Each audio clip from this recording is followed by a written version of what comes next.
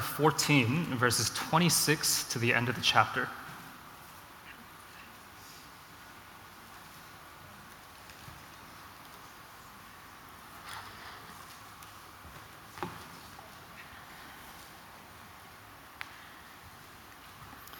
First Corinthians 14, verses 26 to 40, and I'll be reading from the CSB.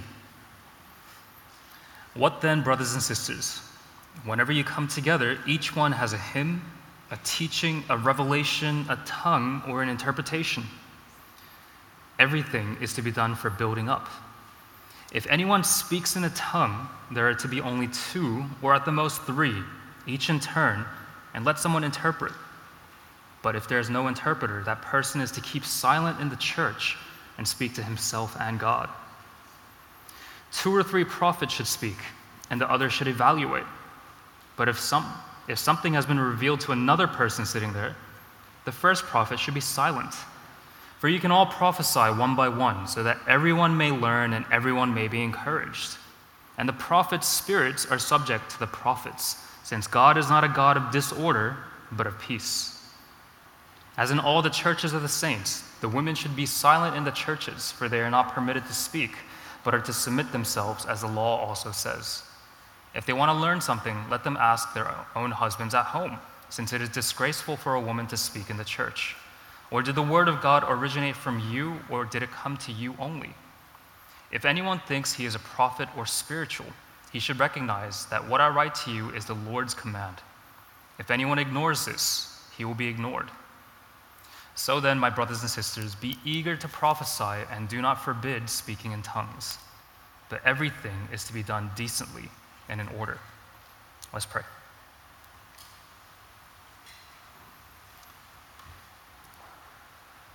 Father, as we gather around your word this morning, we really need your Holy Spirit to bring revelation about what it is, about what you're speaking to us, about what you're teaching us for our time and place today. So we pray, Lord, that you would reveal to us what it is that you are teaching through the Apostle Paul to the Corinthian church and now to us here at New Life.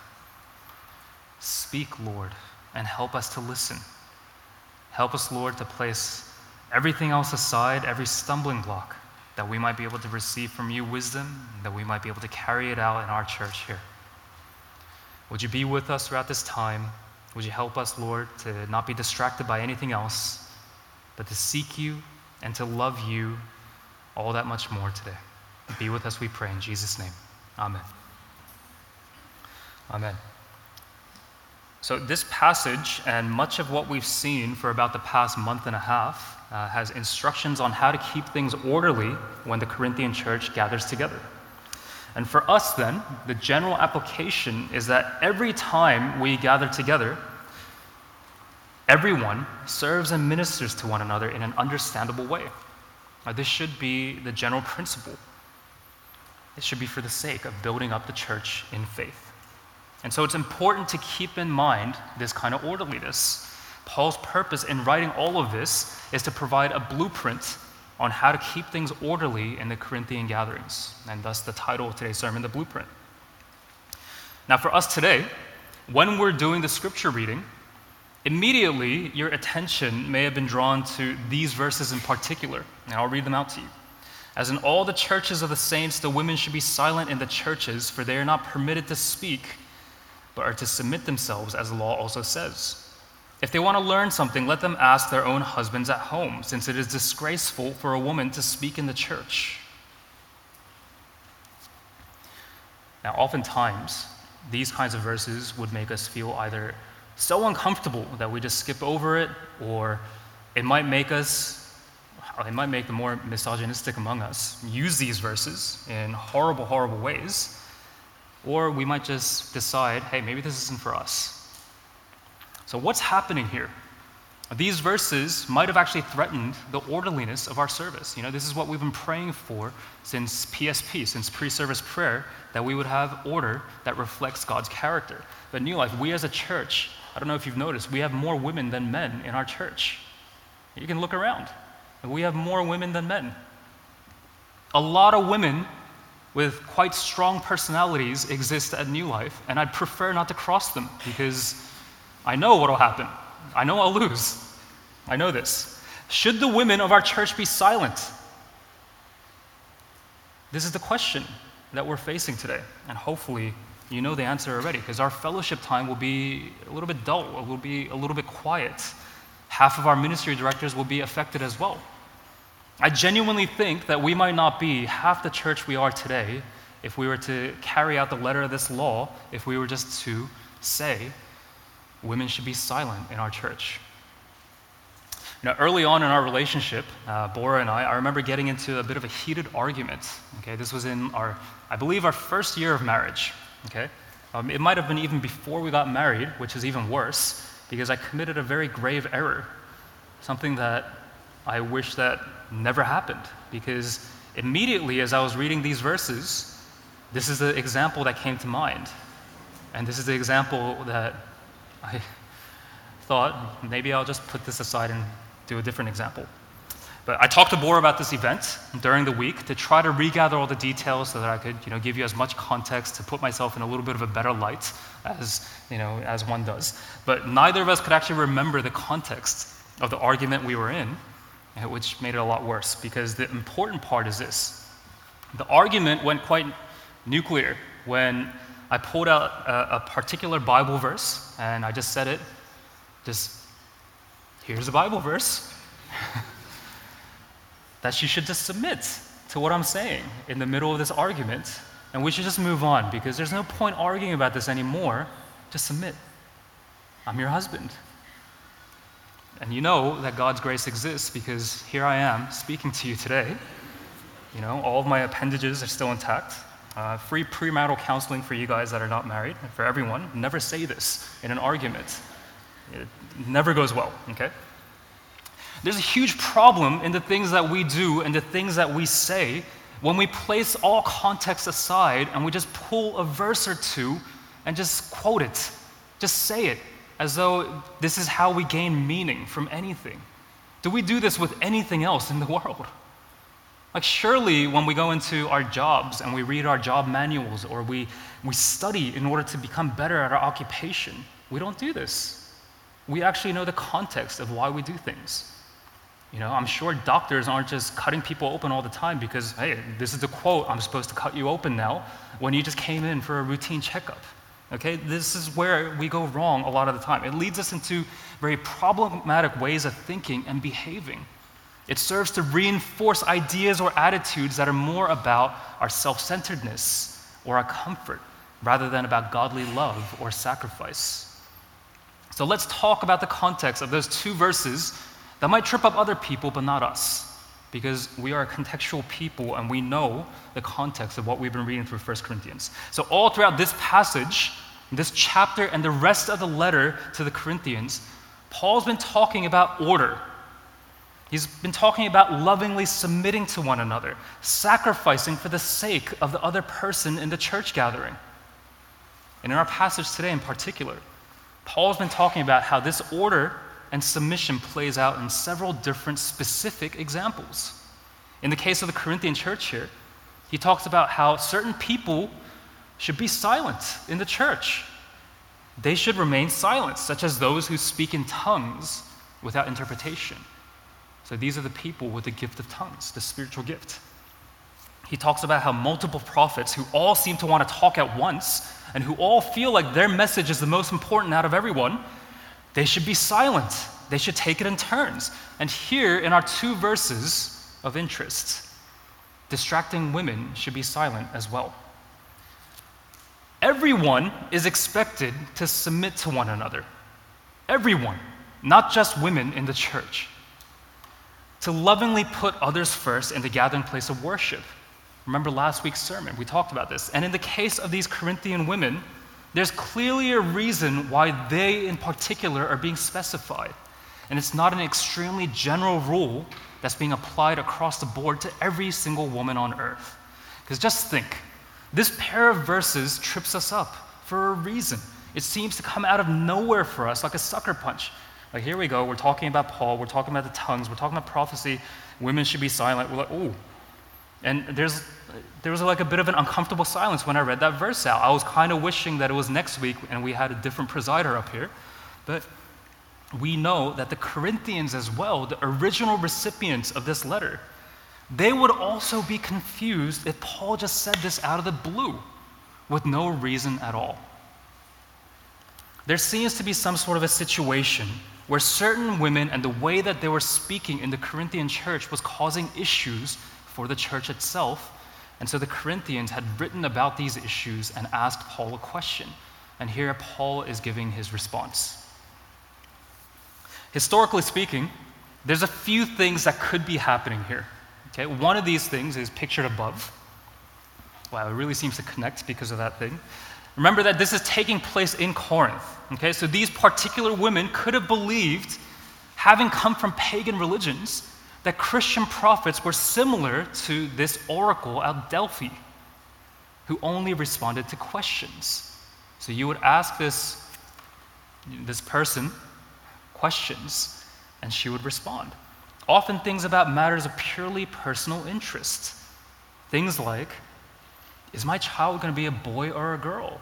And then the oracle of Delphi would, do all these things and then just respond to you, boy, girl, whatever.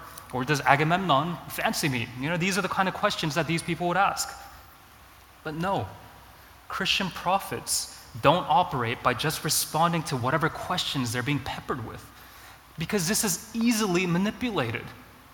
This is not necessarily a gift of the Spirit. This is a gift of, you just know how to talk to people a lot of the time. If you've ever taken part in this, those who have been to Korea and seen those little orange tents that people go to get their fortunes read, beware.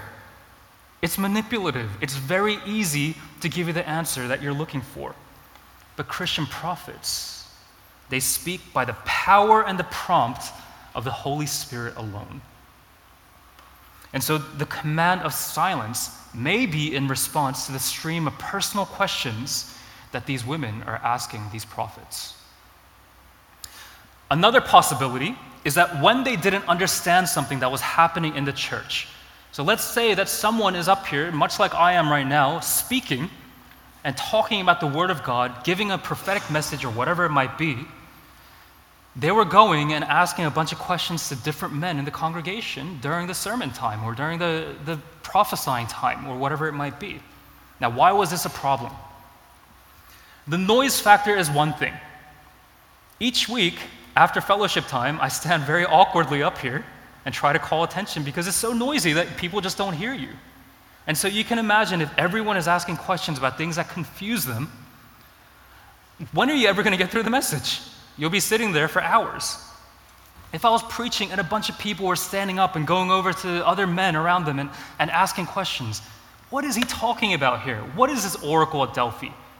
Why was he so misogynistic back then when he was talking to Bora, and how are they still together? It might sound like our fellowship time and you can't really hear what's going on anymore.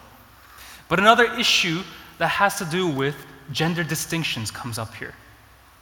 We talked about this at the end of January in a sermon from 1 Corinthians 11. Okay, you can go back and listen to this if you want.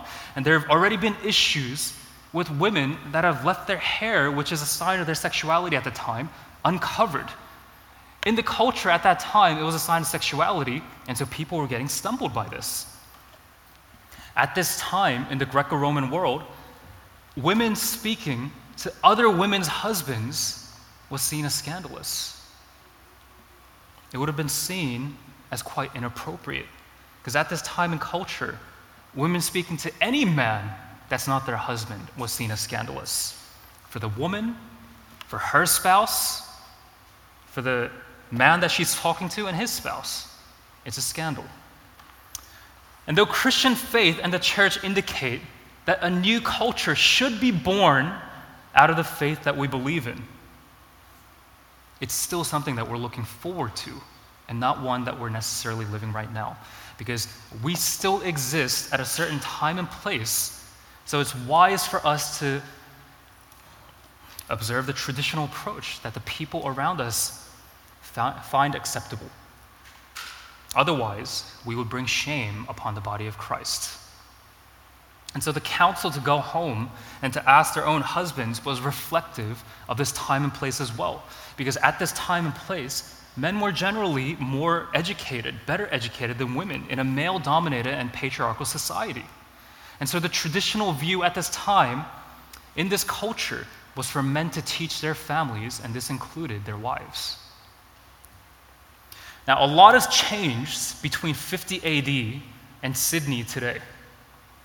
Here, men and women are both hopefully equally educated. This is part of our culture, right? And this is what we see. Engaging in public discussions and conversations with one another, even if they're of the opposite gender, we don't necessarily see this as scandalous anymore, hopefully. Hopefully you can engage in conversations and, people aren't just saying, oh, new boyfriend, new girlfriend, okay? It's not like that anymore, right? It's quite the opposite, where if women were kept from participating, that would create a scandal. That would land us in the news. Not asking questions to one another might seem weird, like during our fellowship time. Now here's an issue though. Sometimes with these cultural commands, once things have changed, some people just throw the whole thing out. Some people decide, well, I guess this is outdated. I guess the Bible is not really for me, and so I can just live by my own definition of how I should live. All of Scripture we read is inspired by God and is profitable for teaching, rebuking, correcting, and training in righteousness for our completion and our equipping. All of it, including this. The principles that form the foundation for what Paul is saying in these verses is basically that no one should act in ways that are considered publicly disgraceful. No one should do this. In ways that disrespect their spouses or other people around them, they shouldn't do this. In ways that are disruptive and distracting to others during the gathering, we shouldn't do this. Because it's about lovingly respecting one another, about maintaining order when we gather together. So why so much focus on order? Because God is a God of order and peace. And we read this in verse 33. It's His character. Everything we should do should be reflective of God's character. Whether it's in our services where we gather together, whether it's in our lives when we go away from here, whatever we do should reflect God's character. And this is why Paul tells them how the spiritual gifts of tongues and prophecy should be used in the church. How they should be first submitting to the peace and the order of God before they just take part in using their gifts. The blueprint that Paul gives is that there should be a limit to the number of people speaking in tongues. They should only speak in tongues in private if there's no interpreter around. We carry this today as well. There should be a limit to the number of people speaking, even if they have the gift of prophecy. Paul specifies 2 or maybe 3 max. Let's keep it at that. We all have a little bit of a limit to what we can hear until we start glazing over a little bit. They should really take it in turns, silencing themselves so that they don't just speak over one another, so that the service doesn't go on for hours and hours. Now, I've seen when things get a little bit out of hand. When churches or groups of people refuse to put into practice what's written here in the Bible, and they feel that true worship of God is to just let go and let the Spirit just take control. This is the belief that some people go by, to lose control and let God take over their minds and their bodies and their mouths as well.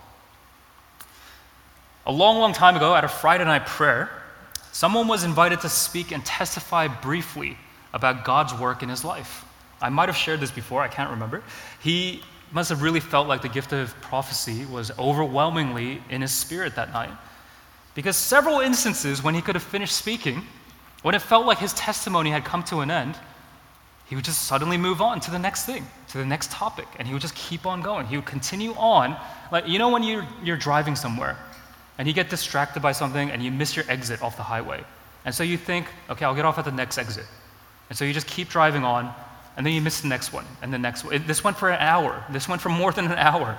This person was speaking and testifying.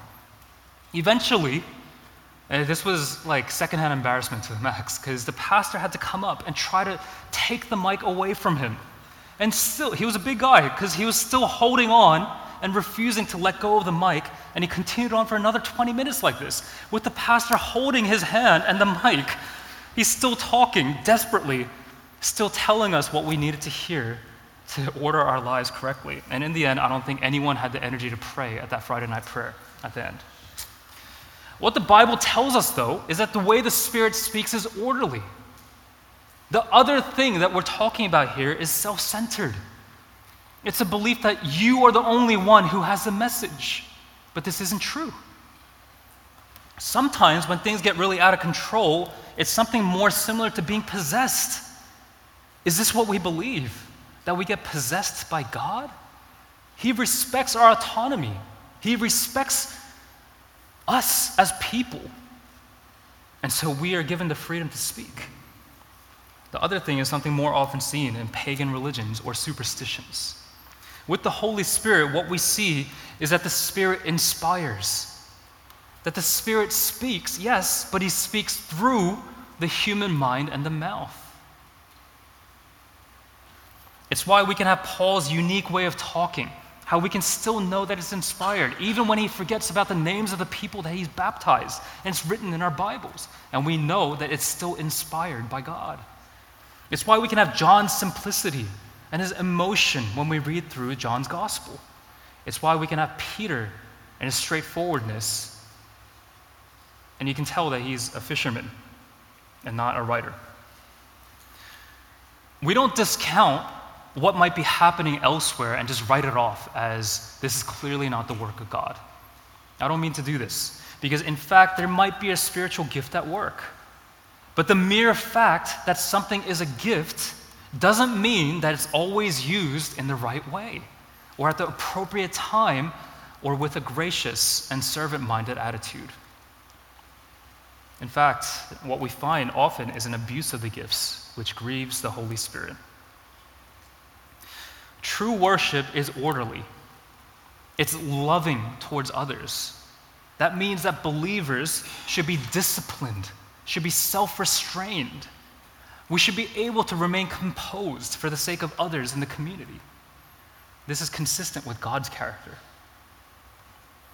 This also means that when we're not doing this, we're acting in ways that are inconsistent with God's character.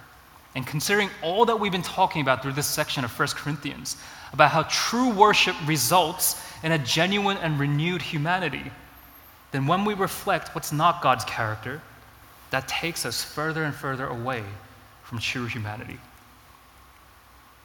And so we come to this, verses 37 to 40. If anyone thinks he is a prophet or spiritual, he should recognize that what I write to you is the Lord's command. If anyone ignores this, he will be ignored. So then, my brothers and sisters, be eager to prophesy and do not forbid speaking in tongues, but everything is to be done decently and in order. We might believe that we're doing things for God's glory, and yet our hearts would betray when we're doing things entirely for our own selfish motives, doing things that don't reflect God's character, and thus they don't actually serve any regenerative purpose at all. But do we dare put ourselves in the judgment seat to judge what the Bible says, deciding that we know better? Because sometimes the way that we live reflects this. And Paul tells us, if anyone ignores this, he will be ignored. And this isn't just like, I'm not going to listen to you, this isn't that. But in other words, perhaps despite what we believe when we worship, when we do things for God, one day we might hear those words, I never knew you. Depart from me.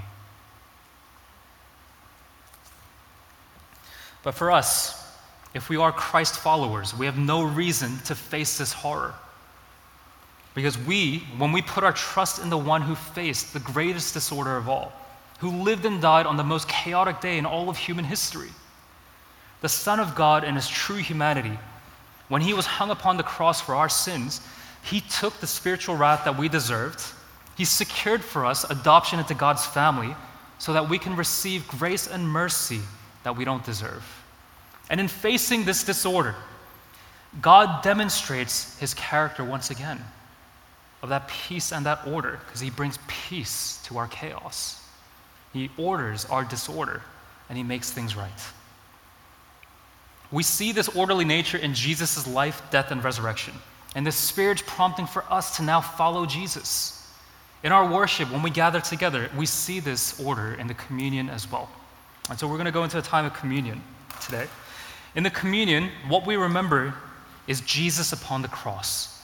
And so we can look into the past and see Jesus upon the cross dying that there might be order to our chaos, that we might be forgiven for our sins. In the communion, what we declare is our continued dependence upon Jesus. We continue to need his grace to be renewed in our hearts constantly, because this is the true blueprint for our lives. And the communion provides for us a glimpse into the future as well. The future day when all will be ordered, when there will be no more disorder in our chaos, at the marriage supper of Jesus and the church at his glorious return. Now here at New Life, we celebrate and participate together in the communion on the first Sunday of each month. You're going to hear the reading of scripture from 1 Corinthians now, from verses 23 to 26. For I received from the Lord what I also passed on to you. On the night when he was betrayed, the Lord Jesus took bread, and when he had given thanks, broke it and said, "This is my body, which is for you. Do this in remembrance of me." In the same way also he took the cup after supper and said, "This cup is the new covenant in my blood. Do this as often as you drink it in remembrance of me. For as often as you eat this bread and drink the cup, you proclaim the Lord's death until he comes." Now we're reminded by this passage that it's the person and the work of Jesus that we place our faith in. And so we can place any feelings of unworthiness aside because we come to the table under his righteousness. So to receive Christ's all-sufficient worthiness is the right thing for us to do because we receive his grace once again. Communion is also a really great opportunity for us to welcome those who have not yet received the Spirit to now place their faith and trust in Jesus Christ. If this is you, we ask that you do place your trust in Jesus for your salvation and pray to God, asking him to open your eyes, to give you revelation regarding his son Jesus, and then to participate in the communion with us, and then make yourself known to us at the conclusion of the service so we can talk to you about what that means. New Life's ministry directors, I'm going to invite you guys up to the front of each aisle. We're also going to have a ministry director who's going to be attending the serving volunteers here on stage, in the multimedia room, the children's ministry, and the parents' room as well. And the ministry director who is roaming will have a gluten-free option for those who have allergies. So if you do have allergies, please do see that roaming ministry director. You can come forward as soon as you're ready to receive the communion, and then take it back to your seats and wait for everyone to be served so that we can take it together.